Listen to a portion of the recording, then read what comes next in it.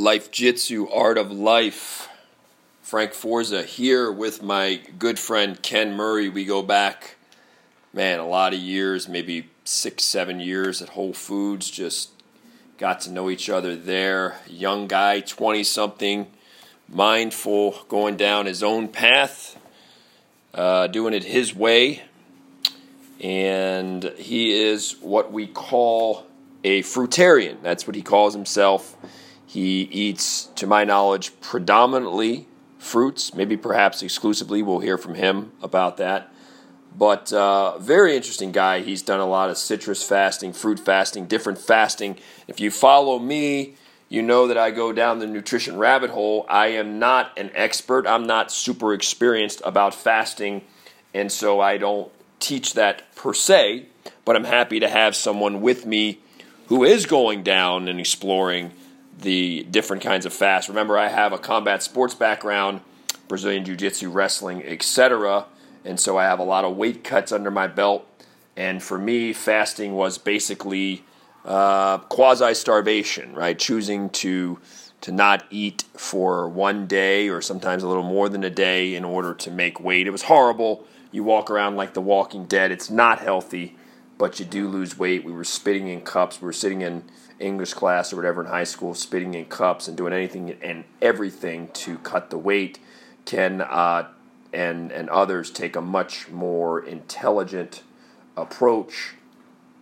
And so here we are with Ken Murray. By the way, we shot this podcast a week or so ago, and we lost it. We haven't lost a podcast here on Life Jitsu yet, but we had it. So Ken was such a really good guest. He said some great stuff, so I hope you'll bear with me. And if you're like, hey, fruitarian, I'm not interested in that, I'm not interested. Well, again, none of us have all the answers, right? So to me, I'm not a fruitarian, but I'm interested in Ken's experience because one of the things in the nutrition space, there are debates. How much fruit should most normal healthy people eat per day, right? That can vary by individual, but you hear different things. You'll hear some say 4 to 5 servings. You'll hear some say 5 to 10 servings. You'll hear people say, well, fruit is still a sugar. It's a fructose. And, you're still taking in sugar, and sugar is not good for the body, yada, yada, yada. So there is a debate there. I don't have all the answers there, but I'm happy to have someone and say, hey, Frank, I'm eating way more fruit than probably anybody you know, and this is my experience. So we're not here to intensely debate. We're here to learn. We're here to get an explanation from someone like Ken. Say, what does he see? What has his experience been? He has studied at the feet of some very interesting people who've been in this space a long time. So without further ado, Ken Murray. Ken, The fruitarian path. Mm-hmm. Tell us what led you to be a fruitarian, and are you exclusively fruit? Well, what led me to fruitarianism, it's kind of been about a 12-year process. Back when I was 16, I was getting into some martial arts, and I was reading this magazine about a guy named Peter Ragnar. He was a martial artist, and he was into Qigong and energy work and stuff like that. And as I dug a little deeper into his knowledge, he touched on raw foods and how raw foods have live enzymes and higher energy than, say, cooked foods, for example, and that the human species is the only species that actually cooks their food, whereas like a gorilla or a chimpanzee tend to eat their food raw. And so that concept intrigued me, and I thought I would try it at the time. So the first time I ever tried eating raw foods was, I was like 17 years old, and it had a profound change on my body and my mind state. And so ever since then, it was kind of like the catalyst to where I am now, which is more of a fruit-based or fruitarian lifestyle. And a fruitarian basically is generally someone who eats about 70% fruits, maybe some vegetables, sweet vegetables, nuts, and seeds. There's different definitions out there depending on who you ask. But in general, I think a good explanation is that maybe 50 to 70% of what you eat is fruit-based. And there's a lot of vegetables, too, that in a culinary aspect are considered as vegetables, but they're actually fruits botanically.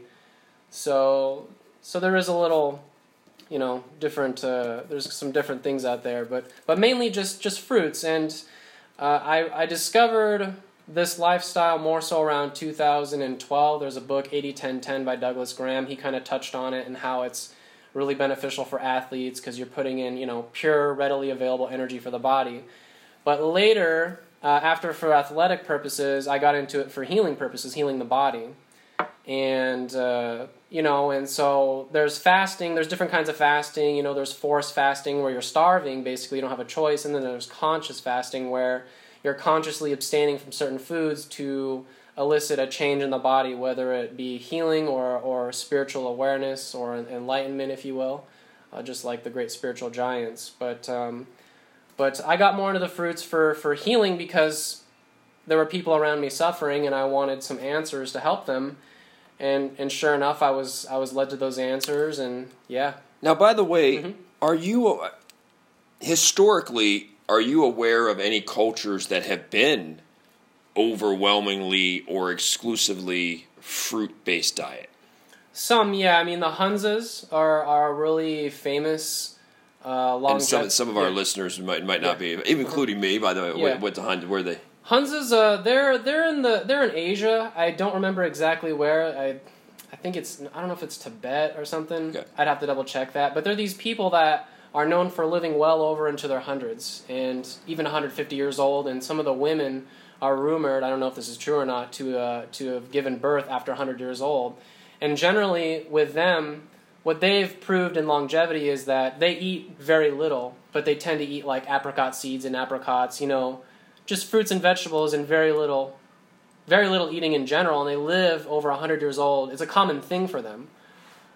So that's just one example, but if you go to the tropics, you'll see they have a much greater amount of fruits available. So in the tropics as well, where you'll see more of the fruit eaters, but in general, large civilizations, I don't think so. I don't think there were large civilizations that exclusively did, just simply because of the fact that I think it's just one of those rare things, that maybe throughout the times, maybe ancient Egypt, there were just those very few people that kind of ate this way, and, over the years, maybe it just got more popular and things like that. But I do believe originally, even National Geographic or the Discovery Channel, they were saying that we originated from the subtropics of Ethiopia.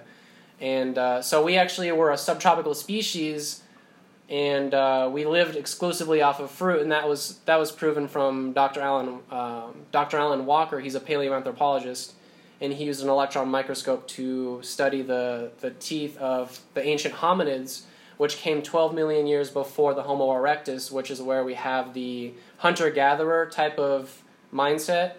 But 12 million years before that, we were in the subtropics exclusively as fruit eaters, and when we migrated away from that is when we started cooking our food and eating grains and the meats and things like that. So your belief is, we started out eating fruit and we've since veered from that, but right, correct, because just based off of our body's design and how we lived, we were tree dwellers. We lived on the trees, so it makes sense, our design, where our bodies are meant for picking and peeling and plucking. That's the most readily available thing to eat.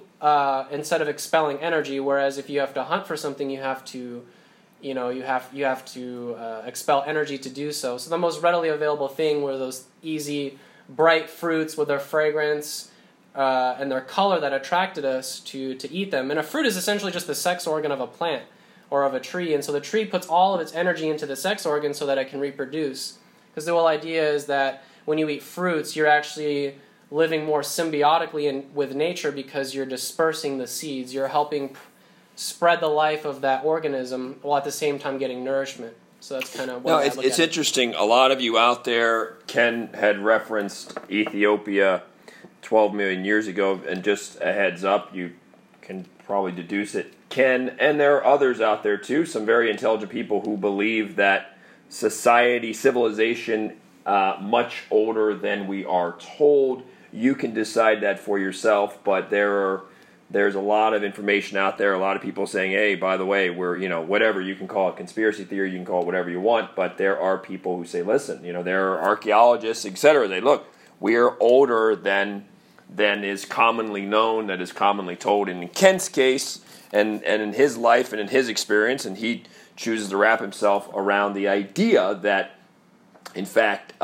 human civilization is millions and millions of years old.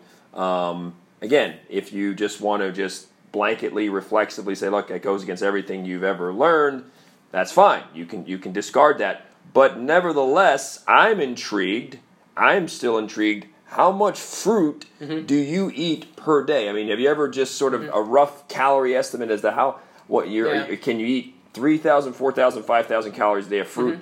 You're eating from what time to what time? Do you have any restrictions? How many calories you're putting down? How much fruit? I mean, this sounds like a constant fruit fest. Right, yeah. I mean, when you first get into it, I mean, I was concerned about the calories in the beginning, I was trying to make sure that I got enough calories, but then I kind of got away from that idea of getting enough calories. But I'll tell you this, in the beginning, I was eating probably close to like 10 to 15 pounds of fruit a day.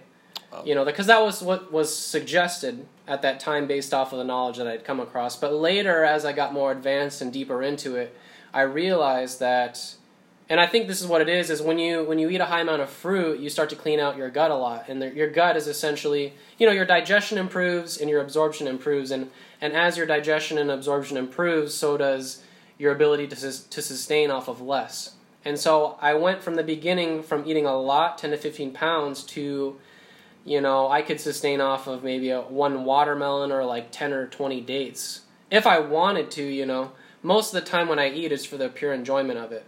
But I've reached a point that I can sustain off of very little. But generally, the way I follow it is... So you wake up, what's breakfast in your house?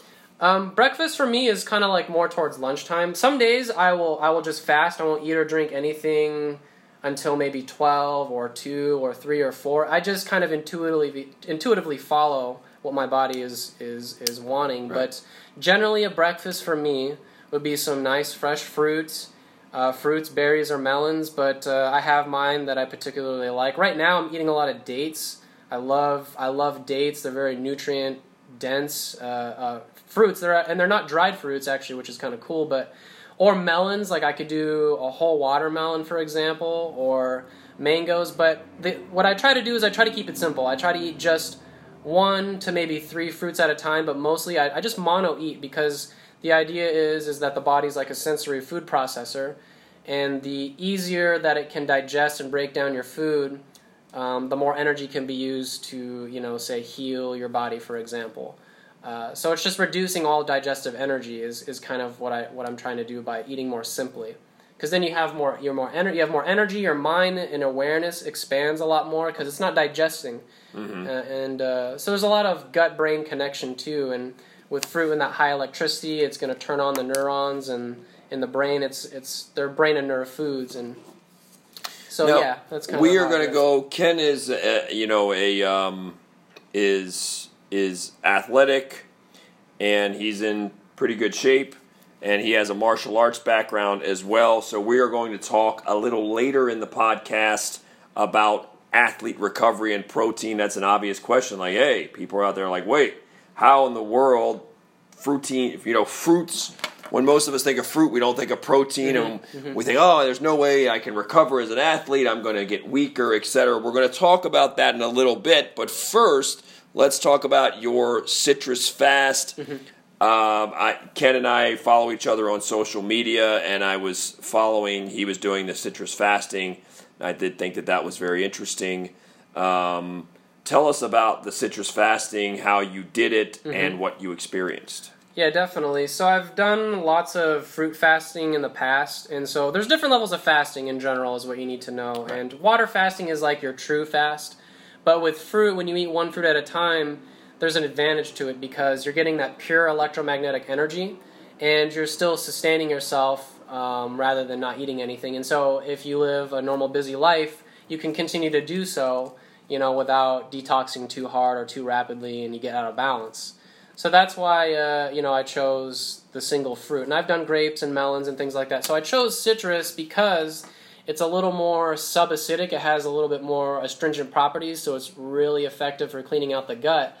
And it's generally a really high-energy food. I was inspired by my teacher, Dr. Robert Morse, who fasted on oranges for 6 months and just had these incredible out-of-body experiences and these insights, these spiritual experiences. And so originally I did it because, I was like, well, why not? I've done several fasts in the past, so why don't I try like an extended citrus fast? And so that's what I did for 42 days. The first 10 days I did all orange juice, and then the next 30 I just ate citrus, just tangerines and navel oranges pretty much is what I did there.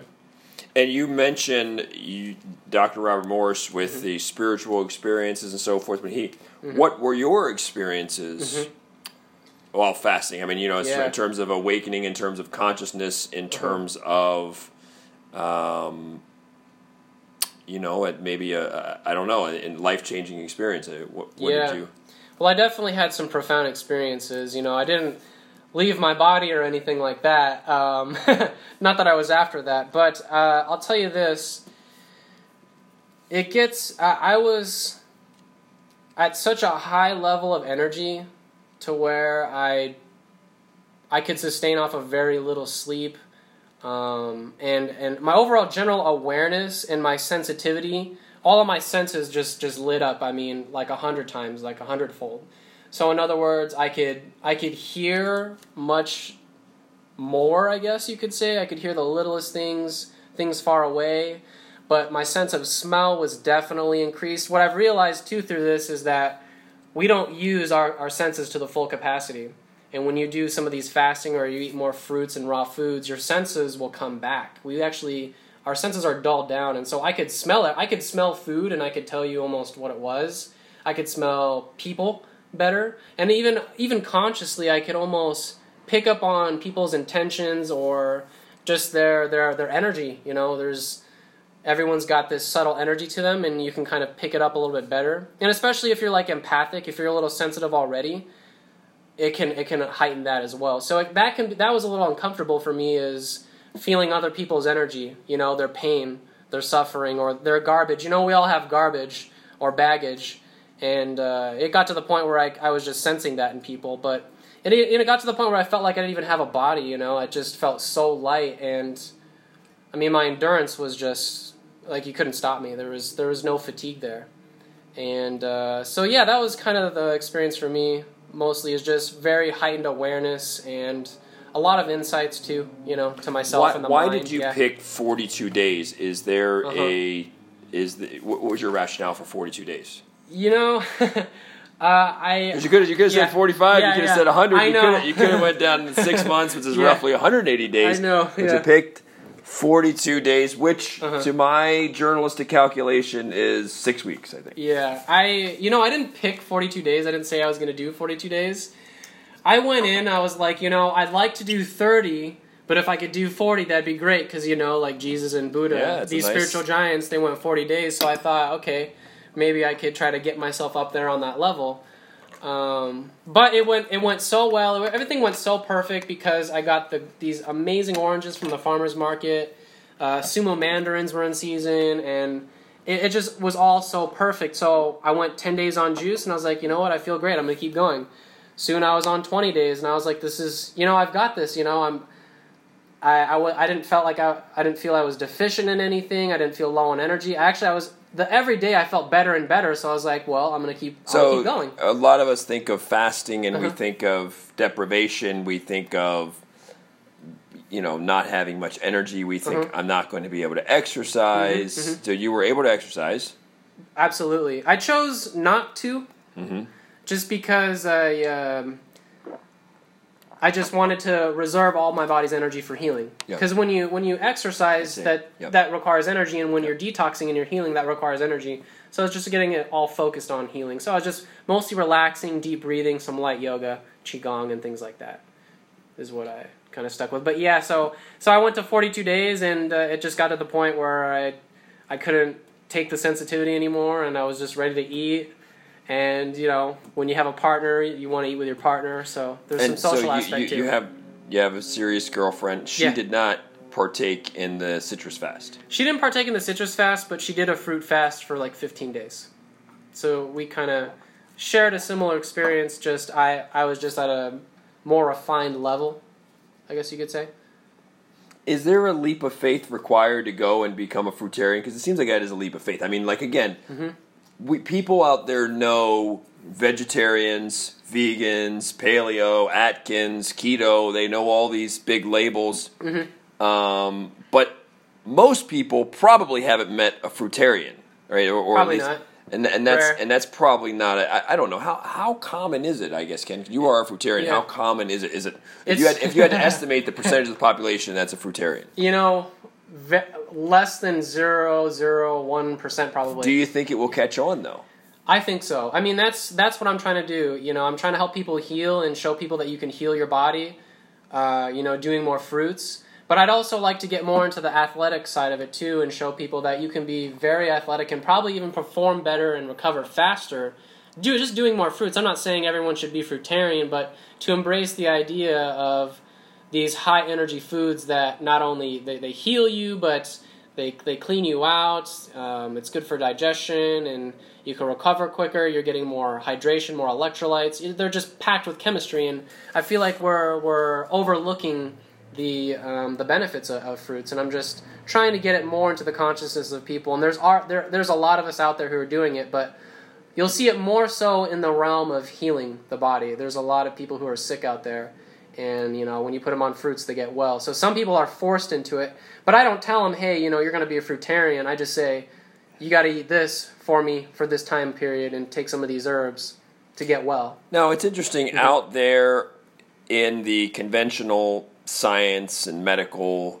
and athletic areas or industries, the conventional wisdom is, hey, protein builds muscle. If you want to build muscle, if you want to be strong, if you want to be super athlete, you have to eat a lot of protein, and that means some meat. We do see more athletes going to the vegan proteins, but fruit would seem a harder sell because people are going to say, hey, where am I going to get the protein, right, Ken Murray? And you're obviously aware of this, and your response is... Yeah, absolutely. Well, there's a couple things that you need to understand in order to see why fruit is superior. And I guess we'll just start with, what is protein? We have to know what protein is, and is that what the body uses? And so protein, the word itself, means structure, and that's its role in the body. It's for repairing and rebuilding structure. It's not used as an energy source. So with that in mind, that kind of helps shed the light on, okay, do you really need that much protein? Not so much, because it's more for repairing and rebuilding. It's necessary, but not as much as we think. And the body's not actually after protein per se, because if you think of the body as a sensory food processor, it has to break down food into smaller parts so that it can absorb and utilize it. And so protein in the body is broken down by acids in the stomach from proteins to polypeptides, from polypeptides to peptides, and then from peptides to amino acids. Amino acids is what the body uses to repair and rebuild, the structures. And so it's not protein you're after, it's amino acids. And so there are foods that are already readily available in their amino acid state. So you can bypass some of the digestive energy required, and it can go just straight to rebuilding and repairing rather than digesting. And so things like your kelp, your alfalfa, your nettles, your horsetail, or any of your greens, your green leafy vegetables, are going to have more amino acids present rather than dense protein structures. So, in other words, you're getting more efficiency by bypassing digestion, if that makes sense. But anything that has structure has protein, because that's what the word protein means, is structure. So, if you can hold something in your hand and it's a food, then it has protein in it. Just not as concentrated as it would be in your greens, And you can see in nature a lot of the herbivores, like your horses and your giraffes and your elephants. These are the most giant creatures on the planet, and they're incredibly strong. Like, you don't want to get kicked or bit by a horse, and they just eat green matter, Or a cow, they're 1,000-pound creatures, and so you can build you can build on greens. It's interesting. I heard, is it chimpanzees are pretty much. Is that true? I mean, they're plant eaters, I think, or no? Well, they're frugivores. They're classified as a frugivore. So you have your carnivores, your omnivores, your herbivores, and your frugivores, and the primates are your frugivores.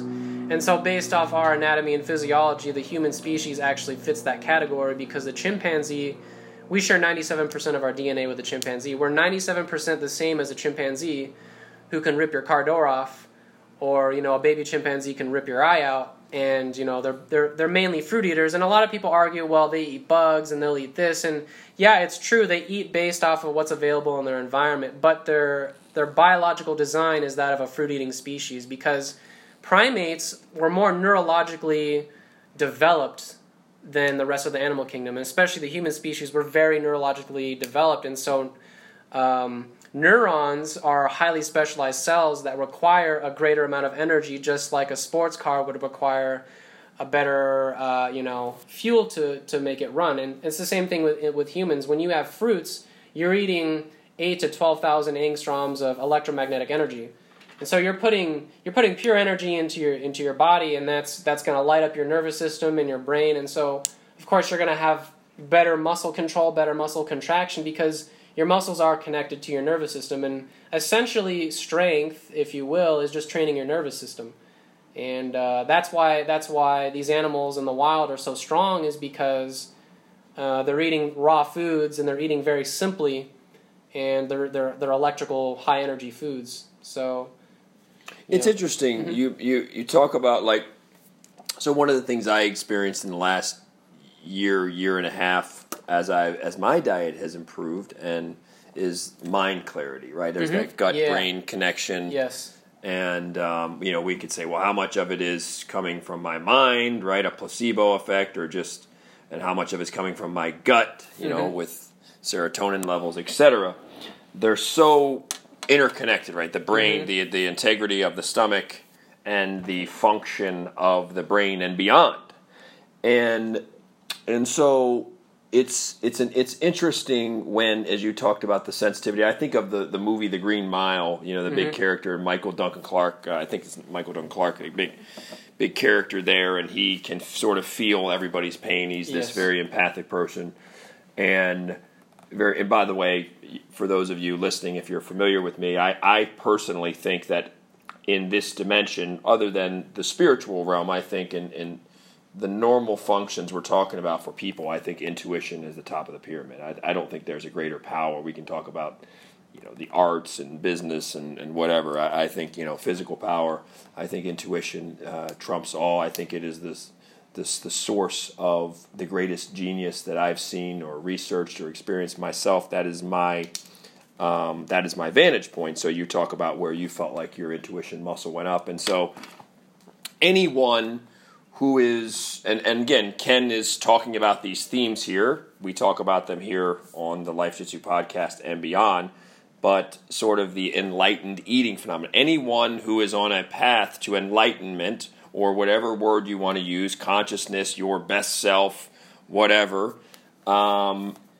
what you put in your mouth, what passes your lips has to matter. You have to be mindful of that, to think that there is no connection, right? I mean, if you were to swallow poison or swallow mercury or whatever, you would realize there is a connection. And so a lot of people out there, they're not swallowing the big dose of mercury or some fatal drug, but they are having death by a million cuts or death by a million bites or a million drinks. They're slowly there.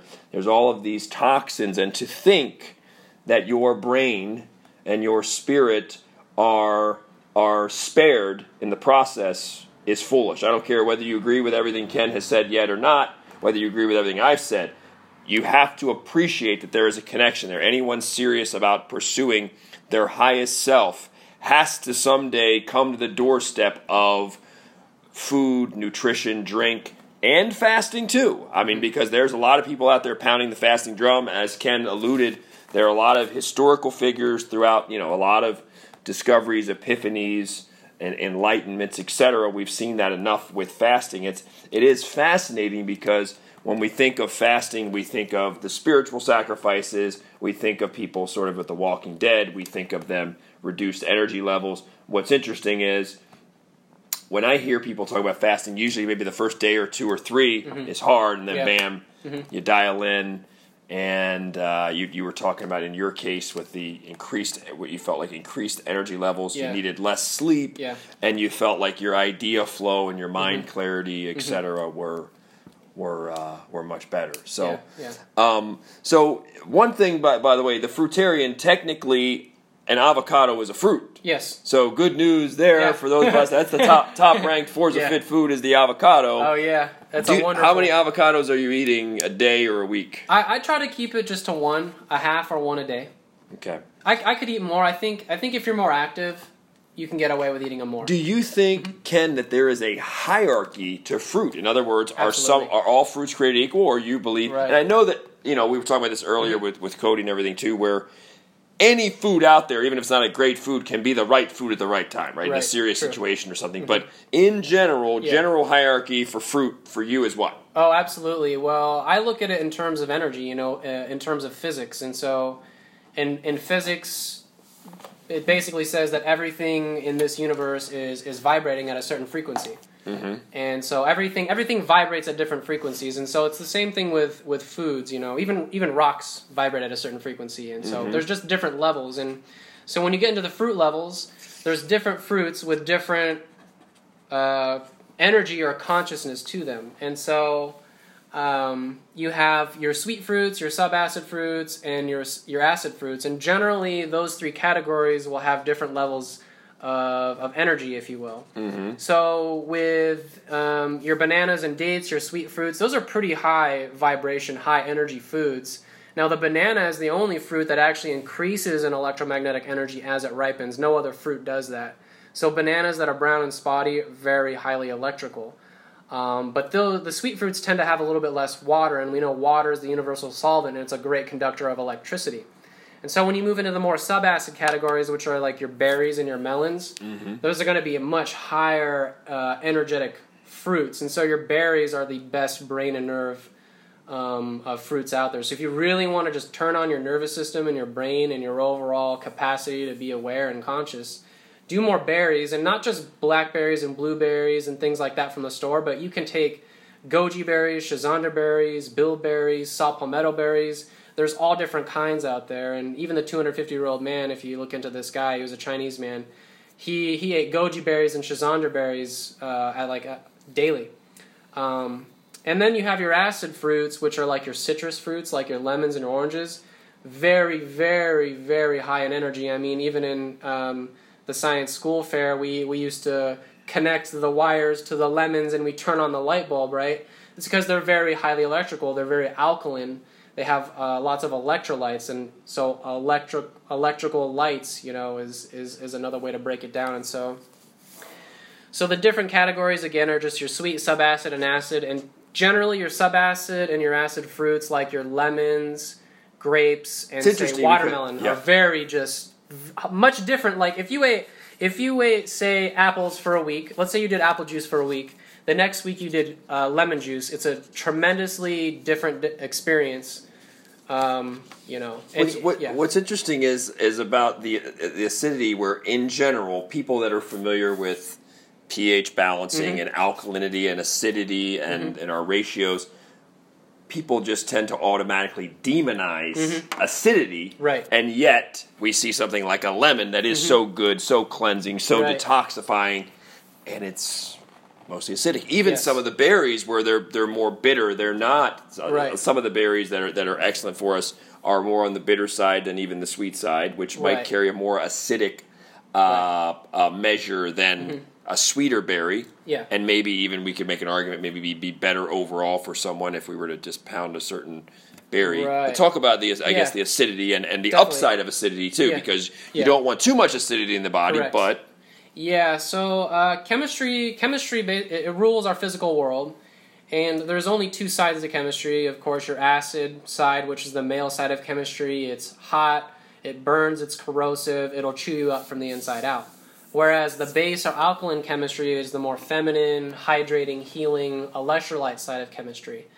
And really what matters, though, is the ash left as a byproduct of metabolizing or breaking down the food. So anything you ingest in your body is going to have a waste material created as a result of breaking it down, or a metabolite is another word for that. And that's what you call an ash imprint? Ash, yeah. So like a fire, when you burn the fire, that heat, it leaves an ash. And it's so our internal fire will leave an ash as a byproduct of breaking down the food.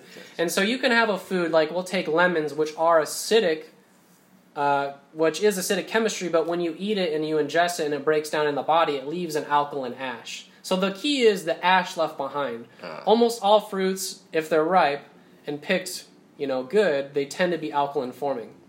So that's the key, really. But you can have too much acidity. So, for example, if I'm trying to help someone get well, if someone has cancer, for example, and cancer is just a word for a damaged or mutated cell, usually those people who have damaged or mutated cells are more on the acid side of chemistry. Mm-hmm. So we wouldn't want to put them on any more acid chemistry. You don't want to have any proteins because protein is more nitrogen dominant and you're going to get more acids out of that. You want more carbon-based chemistry, more alkaline chemistry, which is like your fruits. Particularly like the subacid category is more balanced than, say, lemons. So if I had someone with cancer, I would put them on grapes rather than maybe lemons right away because lemons tend to be a little more on the acidic side, even though it forms an alkaline ash, if that makes sense.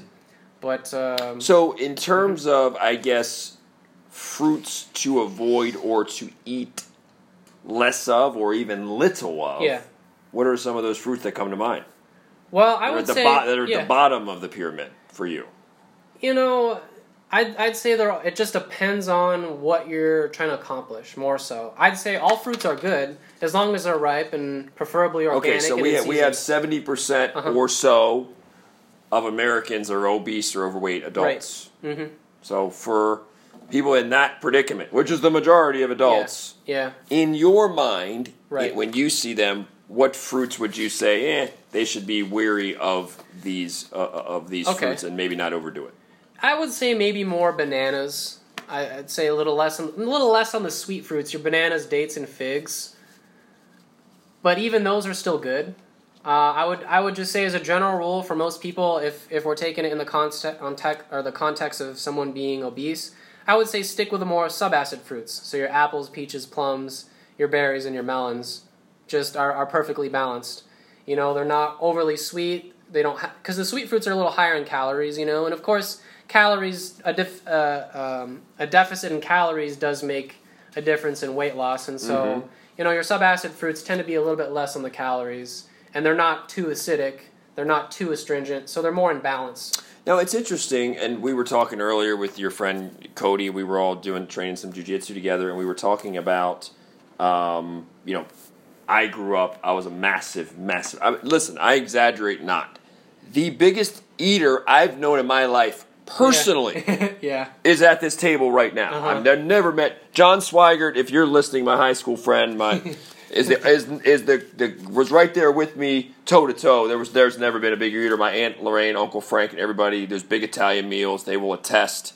I just was. I mean, I was thinking of the guy Kobayashi, again, 135-pound guy, and I just, it was emotional eating, and I thought, I work out so much, I train hard, I landscape, and I like hard work. I can eat whatever I want, and what's interesting though is someone like you who used to be, by your words, you used to eat, emotional eating. You ate a lot. Yeah, but now I couldn't walk, basically. Yeah, and you used to be a lot heavier, right? I was overweight most of my life until 16. There you go. Yeah. And now he's got a beautiful girlfriend, too, so there's hope for any of you out there. You're heavy, overweight, whatever. You got a beautiful woman waiting for you. Yeah. But what's interesting about you is now you go down the fasting. Yeah. You're into that. I'm on the other side of the spectrum. And that fasting thing, what's interesting for me, and I want you to speak to this, that fasting thing may help a fruitarian in other ways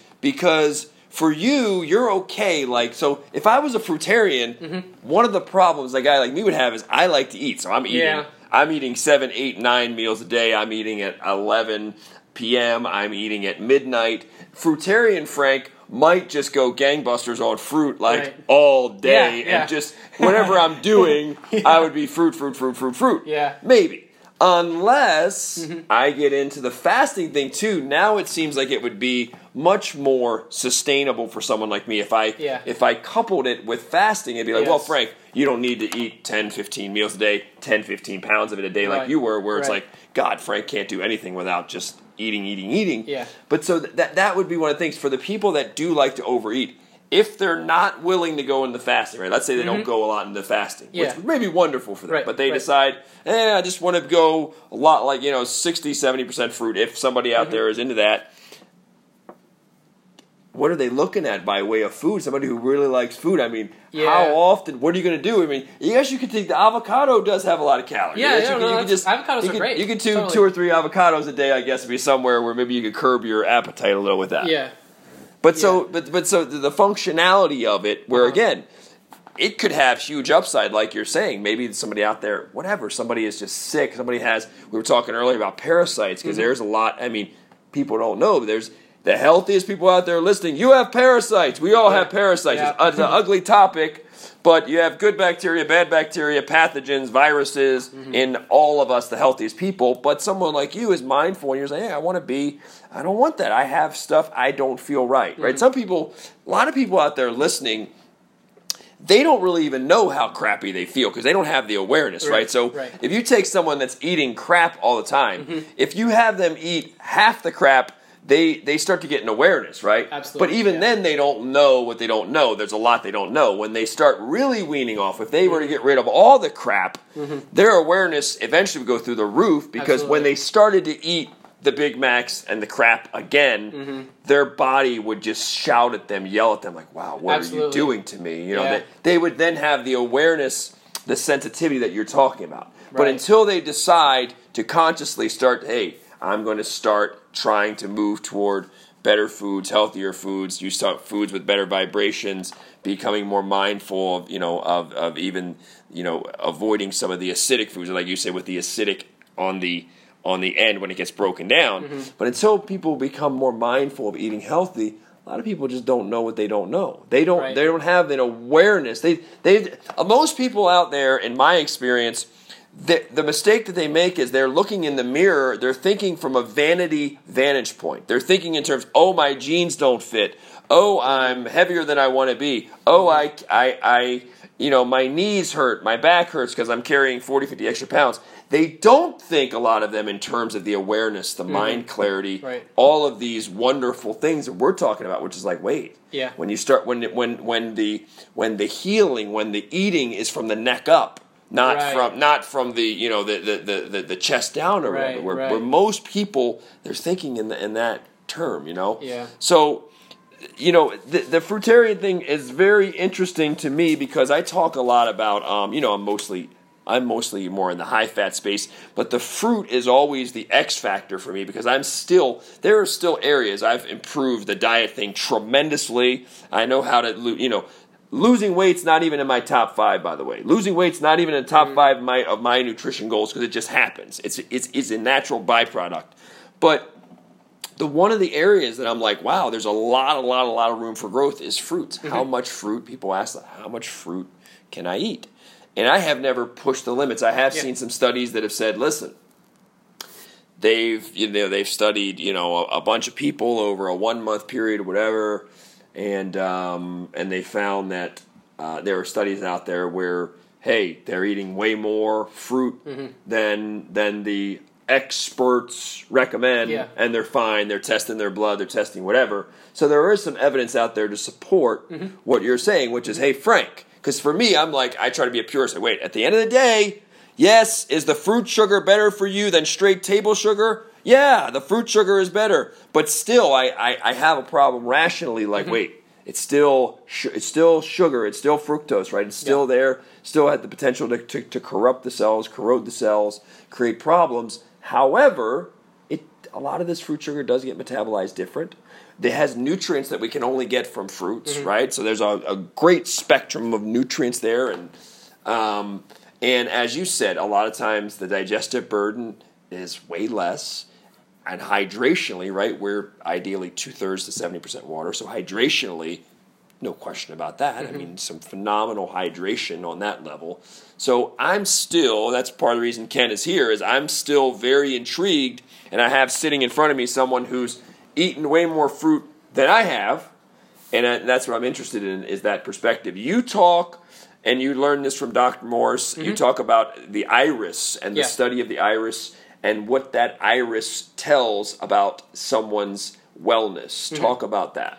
Yeah, absolutely. So iridology is basically the reflection of your body cells in the eye, and you can analyze and read the tissues, the cells, the stomach and bowels, the glands through the iris. And you can also see someone's inherent genetic weaknesses and their inherent genetic strengths. But it's a useful tool, especially in the healing process, or just anyone in general trying to get healthy, because it's a roadmap for your health. You get a real-time shot of, okay, this is exactly what's going on in my body. This is where I'm a little weaker on a cellular level in this area, which could get injured first. You could be more prone to an injury somewhere where the cells are a little weaker, for example. And then, you can see where you're also very strong. But it's useful because you can see the health of the stomach and bowels, and you can see the lymph system, which is a very important system to understand because it's the body's gigantic sewer system. It's one of the two major fluids of the body. One is blood, we're very familiar with that, and then the other is lymph fluid. And 80% of the fluid, interstitial fluid, the fluid that surrounds the cells, and the cells make up all your body parts and your organs, is lymph fluid. And it's responsible for cleaning the cells, cleaning out your waste. And so to be able to see how much of a degree you have that backed up in your body, in your iris, can be very useful in terms of healing, because most people, in general, with health issues, have a lot of backed up lymph in their body. And that's the system that essentially cleans the acids out. And like we talked about earlier, there's only acid chemistry and alkaline or base chemistry, and acids are what chew you up. It's what damages cells. It's what causes cancer. It's what causes arthritis. All pain is a result of acids, and the lymphatic system is the system that cleans those acids out.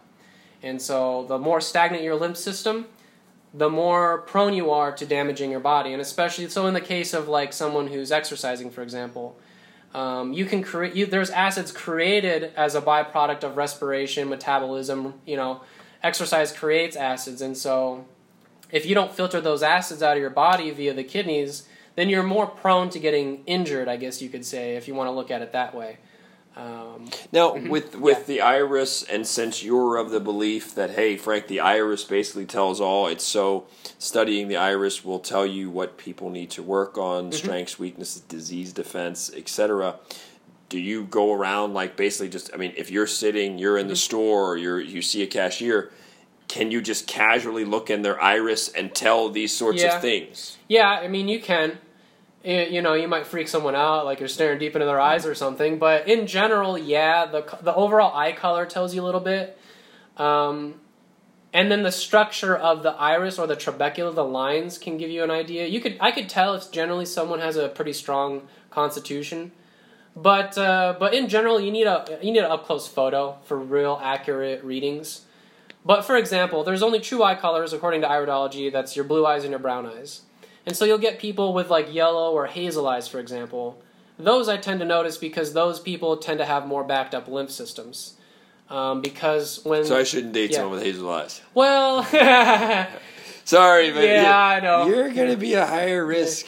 Yeah, green eyes. It depends. Someone could have a strong constitution. Green eyes. Green eyes. Yeah. So depending on the degree of lymphatic stagnation, could turn a blue eye green. So acute levels are white, will show up as white. Subacute will show up as yellow, and chronic will show up as brown. So when you have someone with blue eyes who has subacute levels of lymphatic congestion in their body, and usually it's inherited from the mother, maybe she was a big-time milk drinker or something. That's awesome. And so it'll turn a blue eye green. Yellow and blue makes green. So in terms of someone interested in, a test like this, is it just literally like an examination? Like, hey, I'm sitting here with you, you're sitting here with me. You look at the eyes for 5 minutes, and they send a picture. How does that work? Well, there's different ways you can do it. I guess the most professional way would be through a camera designed for iris photos, or a Jensen camera is what they call it. You can also use a cell phone. Like a lot of the cell phones, you can take pictures of your eyes, and I could still look at it from there. It might not be as accurate, but I could still tell you a lot just with your cell phone. Most of the clients that I work with, I use a macro lens on my phone. But then they also make software for computers that there's a camera on it, and you can take pictures that way. So there's just different levels of accuracy depending on the camera that you use. And I could sit there in 10 minutes and tell you like all about what's going on in your body.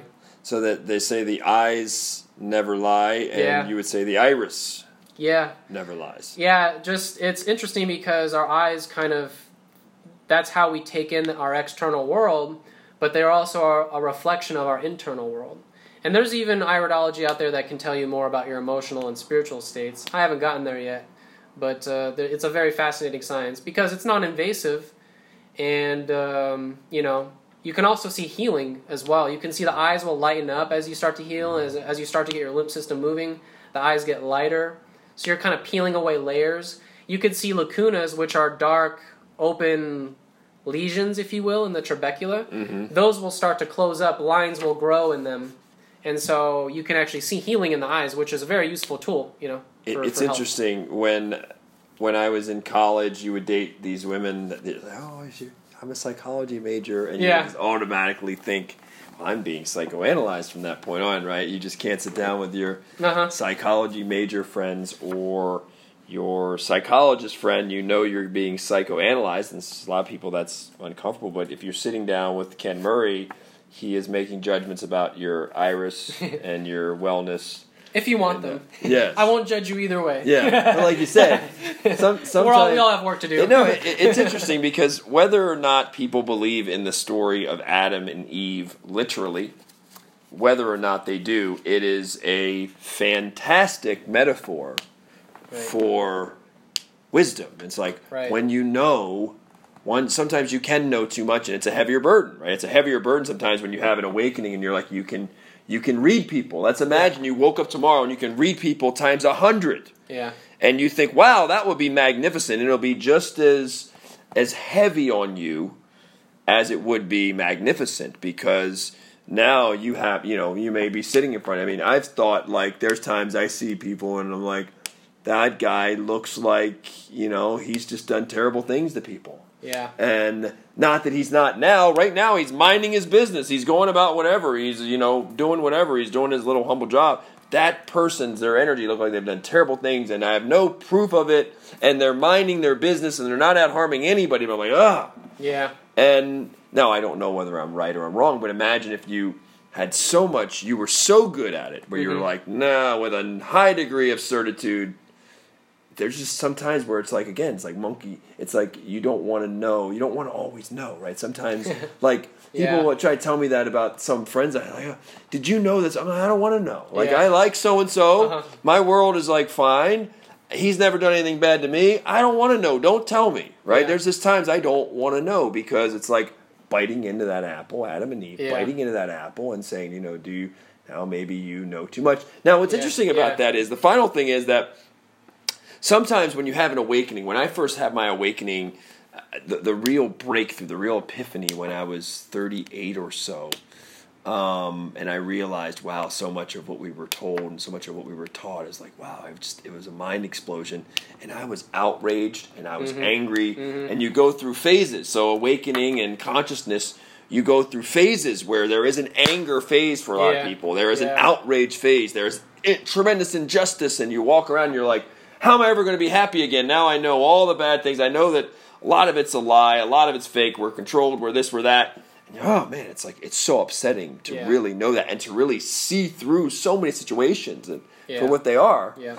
But then as you go along, in my case and in many other cases, you see some really happy people because you gain a perspective. You gain, it's like, all right, it's always been that way. And then you realize pain and pleasure, and you realize good and bad, and you realize even that the ecosystem, the world needs all kinds of things. And at some point, we might even be on the things we were disgusted by and were outraged by. That might have been us at some part of our journey. That we might have been at that level, right? We were I was at that level, right? So then, anyway, this is all the fascinating stuff. But we're winding up here. Ken Murray is my friend. He is a fruitarian. He is a big believer that it's what we were intended to eat. It's the best thing for us. It is great in his mind for athletes, etc., for healing. Ken, it's been a pleasure. I've learned a lot.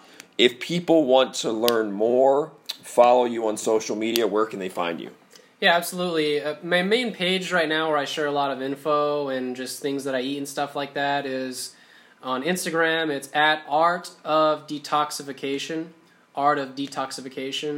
I'm also on Facebook. I have a Facebook page. It's the same thing, Art of Detoxification. Also on YouTube, Art of Detoxification. But mainly right now is my Instagram page, just at Art of Detoxification. I put a lot of free stuff up there, and you can always message me and stuff. And yeah, and I have a website too, artofdetoxification.com. I've got a little bit of info on there, my services and stuff like that, but I'll keep updating that. And yeah, I'll eventually start working on some more videos and try to get some more out there. Ken Murray, interesting guy. You're 20-something, right? 28, I'm about to turn 29. About to turn 29. And you've been, by the way, really quick, we got a couple minutes left. You've been in Vegas for how long? You're a native of Lake Havasu, but you've been in Las Vegas. Las Vegas is changing. What's it like to be this, this person who's trying to be spiritually aware, consciously aware in Las Vegas? It's an interesting juxtaposition. Yeah, it's really funny. It's kind of a paradox, right? Yeah, you got the city of sin and spirituality. How do you balance the two? Well, kind of the way my perspective of it is like it's sort of a test, if you will, or maybe it's a challenge in a way to have that integrity, to stay true to your values in a place where it's the total opposite of that. So I guess you could say it's just another way of having higher discipline. It's challenging because you want things to be a certain way, but that's just not how things are, and you just make do, make the best out of it, and try to just stick with your values and not stray from them. As difficult as that is, it's very hard to change yourself. It really is, and especially in a place that is totally opposite of what you value. But that's the beauty of it to me, is that's the ultimate wisdom, is not being fazed by your surroundings and staying true and centered and with your values and things like that. Easier said than done. Yeah, it's easy. It's interesting. When I came to Vegas, I was here since 2000. I think it was October 2002, so roughly 16 years. And when I came here, a friend of mine who lived in Vegas for a long time and loves Las Vegas said, "Listen, never say a bad thing about Vegas. It doesn't corrupt people. It doesn't bring the worst out of people. It simply reveals who they are, or who they are at any given time." And so it is an upside. Like, again, if you can last a long time here, it might be a pretty good indicator. Like, I actually know I know so many really good people in Vegas, right? Because the ones that's been here 20, 25 years or whatever are usually fairly clean living and good perspectives, and they last, right? If not, people get run out of town pretty quick. So Vegas is changing, by the way, folks. For those of you, the city is growing up. A lot of sports franchises moving here. It's moving away from just the strip life. I think that gambling revenue is only like 30% or so of all the strip revenue now. So we're seeing the economy diversify and just seeing a lot more intellectual talent move here, and people, fleeing from other places with high taxes and everything. So it's really for people from all over the world, creating a very interesting mix, and a lot more intellectual talent, people who are moving here who want to stay, not just passing through. So it is a very interesting time. You can feel it in the air. Ken Murray, a Las Vegan, he's here. He trains a lot of jiu-jitsu. He's big in the fasting thing, and he is the only fruitarian I know. And he is sounding sitting here, just talking about how fantastic fruit is. I've got to go a little deeper down the rabbit hole. I probably need to start maybe eating some fruit and judge for myself. So with that, I would like to say thank you so much for listening. Ken Murray, Art of Detoxification. Frankie Forza, my website, www.frankieforza.com. Email for feedback, questions, etc. Frankie@frankieforza.com. We will see you next time. Thank you so much.